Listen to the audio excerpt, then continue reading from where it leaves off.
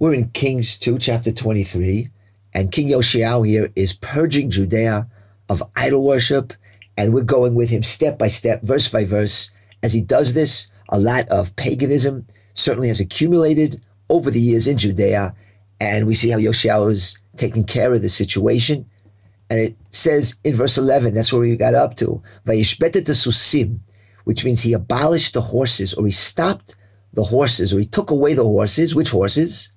Asher natnu malchei Yehuda leshemesh, that the kings of Judea had dedicated to the sun. Mivo beit hashemesh, from the entrance of the temple, el lishkat Natan melech hasaris, until the chamber of Natan melech the saris, asher beparvarim, he was in the outskirts or in the suburbs.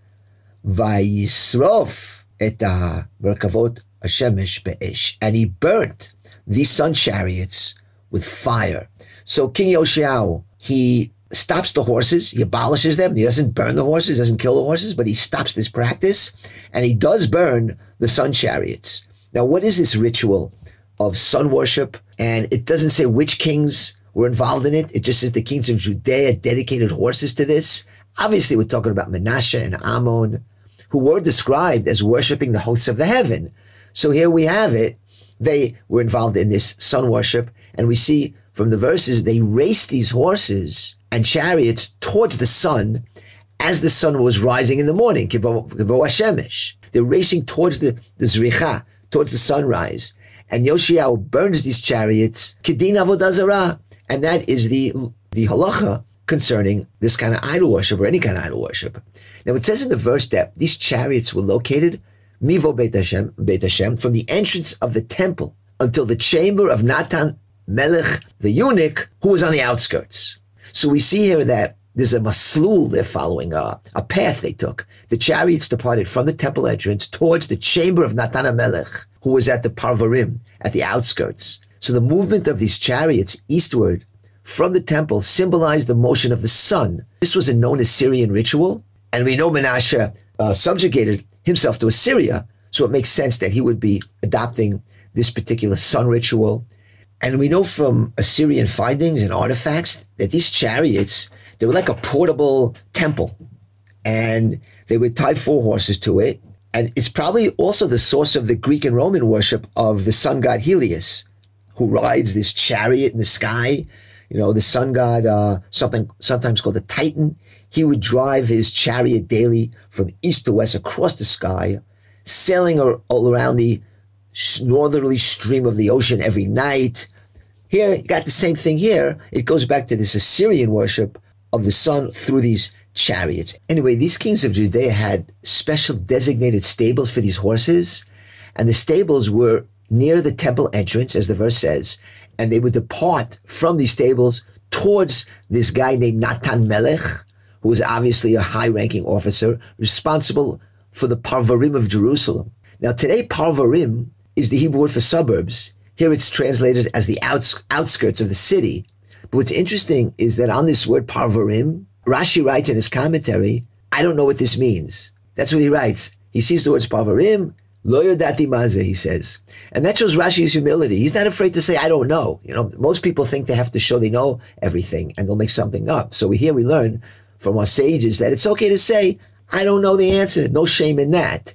Okay, let's go on to verse 12. Ve'et hamizbachot, and the altars, asher al gag aliyat Achaz, they were on the roof of Achaz's upper chamber, asher asu malchei Yehuda, that the kings of Judea had made, et mizbachot asher asa Menashe b'shtei chatzot beit Hashem, and also the altars that Menashe had made in the 2 courts of the temple. Natatz HaMelech, the king demolished them, ve'yaratz misham, and he ran from there. Ve'yaratz usually means ran, but we'll see another possible interpretation. He ran from there, ve'shlichet afaram el nachal Kidron, and he threw their dust into the Kidron Valley. Okay, there's a lot of pagan purging going on in this verse.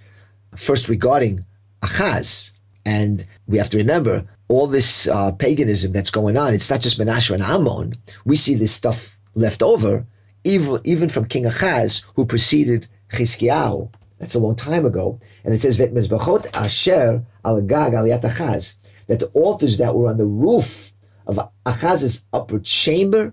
What's that all about? Well, there's a lot of opinions what's being spoken here. The altars that were on the roof of Achaz's upper chamber, according to the Dat Sofrim, these are simply bamot, altars that Achaz placed on his rooftop. And we know that private altars, bamot, were often erected on rooftops or in people's backyards.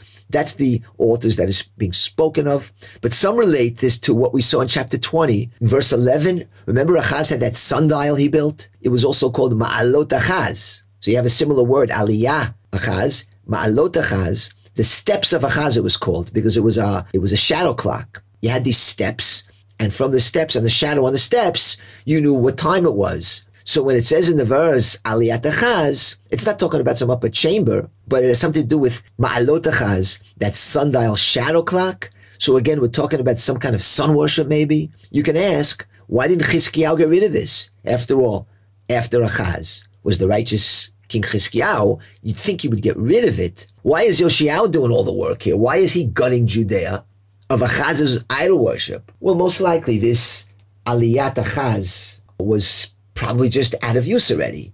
It was already trashed. And it's just that Yoshiyahu gave the final, finishing touches and obliterated it completely.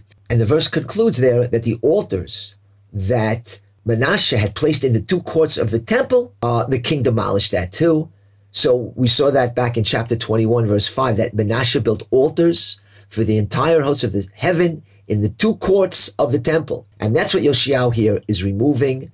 The only question left for the commentators is which courtyards of the temple we're speaking about. Was it the Ezrat Yisrael and Ezrat Kohanim? Or was it Ezrat Yisrael and Ezrat Nashim? Those are the courtyards in the temple. In any case, the verse continues, and it says, Vayaratz misham, and he ran hurriedly from there, and he threw their dust, his shlichet afram, in Nachal Kidron, in the Kidron Valley. So what is Vayaratz? It's kind of funny that Yoshiyahu is running around. He's so zealous. He's running hurriedly and throwing the dust into the valley. Notice how he's personally participating in this thing. He's leading the charge personally, setting an example. Now, Vayaratz doesn't always have to mean, and he ran. It could also mean something else. The root ratz from the Shon Rotzetz, which means to crush. The Rotzetzet Gogalit, which means to crush the skull. So the verse can be understood that he didn't run, but he crushed the altars, Ratzatzotam. And it could be both. It could be that he ran to crush them. And it probably depends on your translation, how they interpreted the word Vayaratz, either to crush or to run. Let's go on to verse 30. Ve'tabamot asher al panei Yerushalayim, and the high places that were before Jerusalem, asher miyamin lahar hamashchit, which were on the right side of the har hamashchit, which literally means the mount of the destroyer. We'll see what that means later. Asher bana Shlomo melech Yisrael, which Solomon the king of Israel had built. L'ashtarot, for the Ashtarot, which was the Shikutz Sidonim, which was the abomination of the Sidonites. V'lichmosh, Shikutz Moav, and he built also altars for the Chmosh, which was the abomination or the god of the Moabites. Here it's called the abomination of the Moabites, so we understand we're talking about a real pagan practice here. Ula Milkom, and it was also built for Milkom, which was the Toavat Bnei Ammon. That was the god and the abomination of the children of Ammon. What did Yoshiyahu do with all that? Timah HaMelech. He defiled it. Okay, that's a long verse, and it needs some serious checking out. We're talking about the high places on the Mount of Corruption, Har HaMashchit. There's Bamot on Har HaMashchit. That's what he defiled. Now, what are we speaking about, Har HaMashchit? Well, that's the Mount of Olives. That's what the commentators teach us. Har HaZeitim, the Mount of Olives, is being termed here Har HaMashchit, the Mount of Corruption, or the Mount of Destroying. So just like Holy Beit El, we saw earlier, had become a place of defilement, we're now calling the Mount of Olives the Har HaMashchit, the Mount of Destruction, or the Mount of Corruption. Why? Because it became a popular site for idol worship. Now, there's also a connection between Har HaMashchit and Har HaZeitim. Har HaZeitim literally means the Mount of Olives. And Zeitim, are olives. And Mashchit, which means corruption, also comes from the word Mishcha. And Mishcha is a word for ointment or oil. So it's kind of close to olives, right? Mishcha and Zeitim. So they nicknamed the Mount of Olives Har HaMashchit. Har HaZeitim became Har HaMashchit. The Mount of Olives became the Mount of Corruption, as like a play on words. But now we get to the interesting part. What was on this Mount of Olives? It says the altars which Solomon built for the Ashtaroth, which is the abomination of the Tzidonim, and for Kmosh. He built for Kmosh the abomination of Moab. That was the god of Moab, Kmosh. And Milcom, which was another deity, that was the abomination of Ammon. That's attributed to Solomon building it. That's what King Yoshiyahu was defiling here, all these pagan deities. So the obvious question is, how is this stuff still around from the days of Solomon? And before we go on, we have to clarify. We know from our earlier lessons on Solomon, he did not actually build these altars to Kmosh and to Milcom and to the Ashtaroth. It's just that when he got older, as the verse says, his wives led him astray. And I think we saw that in chapter 12 of Kings. That's what it was. And it says he built these abominations, but we saw in the commentaries that he did not actually build them. But the problem is he did not protest. If you don't protest, you are attributed to that sin. That is, as if you yourself committed the sin. So all that paganism in Judea at that time is attributed to him. And we really went deep into it. You can check out our shiur then in chapter 12 in Kings 1. Now the Dat Sofrim commentary says that we mentioned Solomon's name here, which is not very complimentary to Solomon. Poor Solomon, he's got to be mentioned here, in such a bad context. But in order to understand the importance of protesting, that you have to mocheh, a Jew has to limchot, to protest and to chastise when he sees something is wrong. Solomon didn't do that. So we're like sticking him with this abomination in this verse again. And by the way, why does it say Solomon, the king of Israel? That's what it says. Solomon, the king of Israel. Say Solomon, the king of Judea. But remember, during that time, there was no split in the kingdom. He was king over Israel. He was the king of Israel, not just Yehuda. It was only in the days of his son Rechavam that we had that split. And then we had the kingdom of Judea and the kingdom of Israel. But that's parenthetical. Let's go back to a point. What's interesting is that these Bamot, again, they're still around during the days of Solomon. How could they still be around? Why didn't the righteous kings who ruled after Solomon get rid of it? Well, the answer is similar to what we said about Achaz's Aliyat Gag and his sundial or his altars. What did we say then? That it really wasn't being used anymore, and it was mostly out of commission. There wasn't really much left of these abominable altars, okay? That's why it says that he defiled them, hutimautam. If they were really around, it would have said v'yinatetzotam. He destroyed them, but it says he defiled them. That means there wasn't really anything there. It was just like a geographical location where these altars stood on the Mount of Olives. And the Dat Sofrim said that these altars of Solomon's wives were embedded into the mountain. It's Chatzuvim Bahara Zeitim. So they're embedded into the mountain. There was nothing really to destroy, but Yoshiyahu wanted to make a point of it. So he defiled it. Hutimautam. Because that's all he can do, because we're not really talking about the actual objects that were still there from the days of Solomon. Verse 14, Veshiberet HaMatzevot, and he broke down the Matzevot, the monuments, Vechrot et Asherim, and he cut down the Asherim, V'yemale et Mokomom Atzmot Adam, and he filled their place with the bones of human beings. So let's go look at this here. He broke the Matzevot. That's the first time we mentioned Matzevot. We've been talking a lot about Bamot. But you also have something called a Matzeva, which is like a huge rock. And people would offer sacrifices or pour libations on these huge stones. It's either a monument or a Matzeva. And these were employed many times by our forefathers. We have a Matzeva in the days of Yaakov. A couple of times he used a Matzeva. But eventually this practice became prohibited. We're not allowed to use matzevas anymore. It's a verse in Deuteronomy, in the last verse in Deuteronomy chapter 16, Lo takimu matzeva. You're not allowed to erect a matzeva.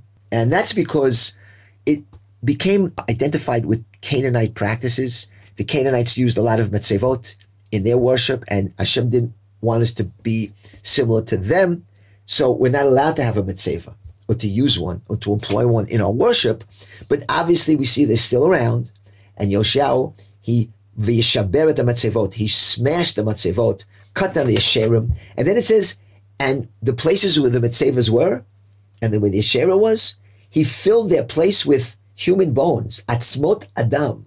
So Yoshiyahu is taking bones of these idolaters from their graves. He's exhuming them from the grave, and he's filling the places of the monuments in the Sherem with bones of these dead idol worshippers to disgrace them, to disgrace the area, to defile the area. So this is pretty wild. Imagine taking bones out of the ground and spreading it over the place of idol worship. We saw him previously dumping ashes of the Asherah onto grave sites, but this is like a whole new level to remove the bones from their graves. So like we said, Yoshiyahu, he means business.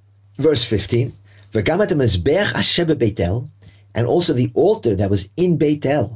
Habama asher asa Yerovam ben Nevat, the high place that Yerovam, the son of Nevat, asher chti et Yisrael, who had caused Israel to sin. What did he do with that? Gamet mezbech hahu, that altar as well. Vetabama, and the high place, Natatz, he destroyed it, he demolished it. V'yisrof et habama, and he burned the high place.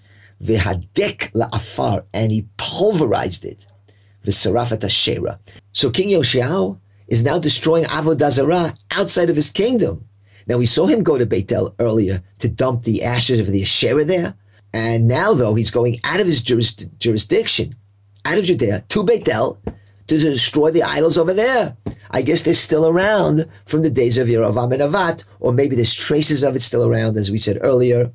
And these aren't just regular idols. These are the altars and the bamot of Yerovam ben Nevat, the original sinner, the first king of the 10 tribes. He breaks down these altars and bamot, and he burns them. So we're going to see from here on that King Yoshiyahu is going to leave Judea. He's going to go to the Shomron, and he is going to continue purging the entire country of any trace of idol worship. Stay tuned.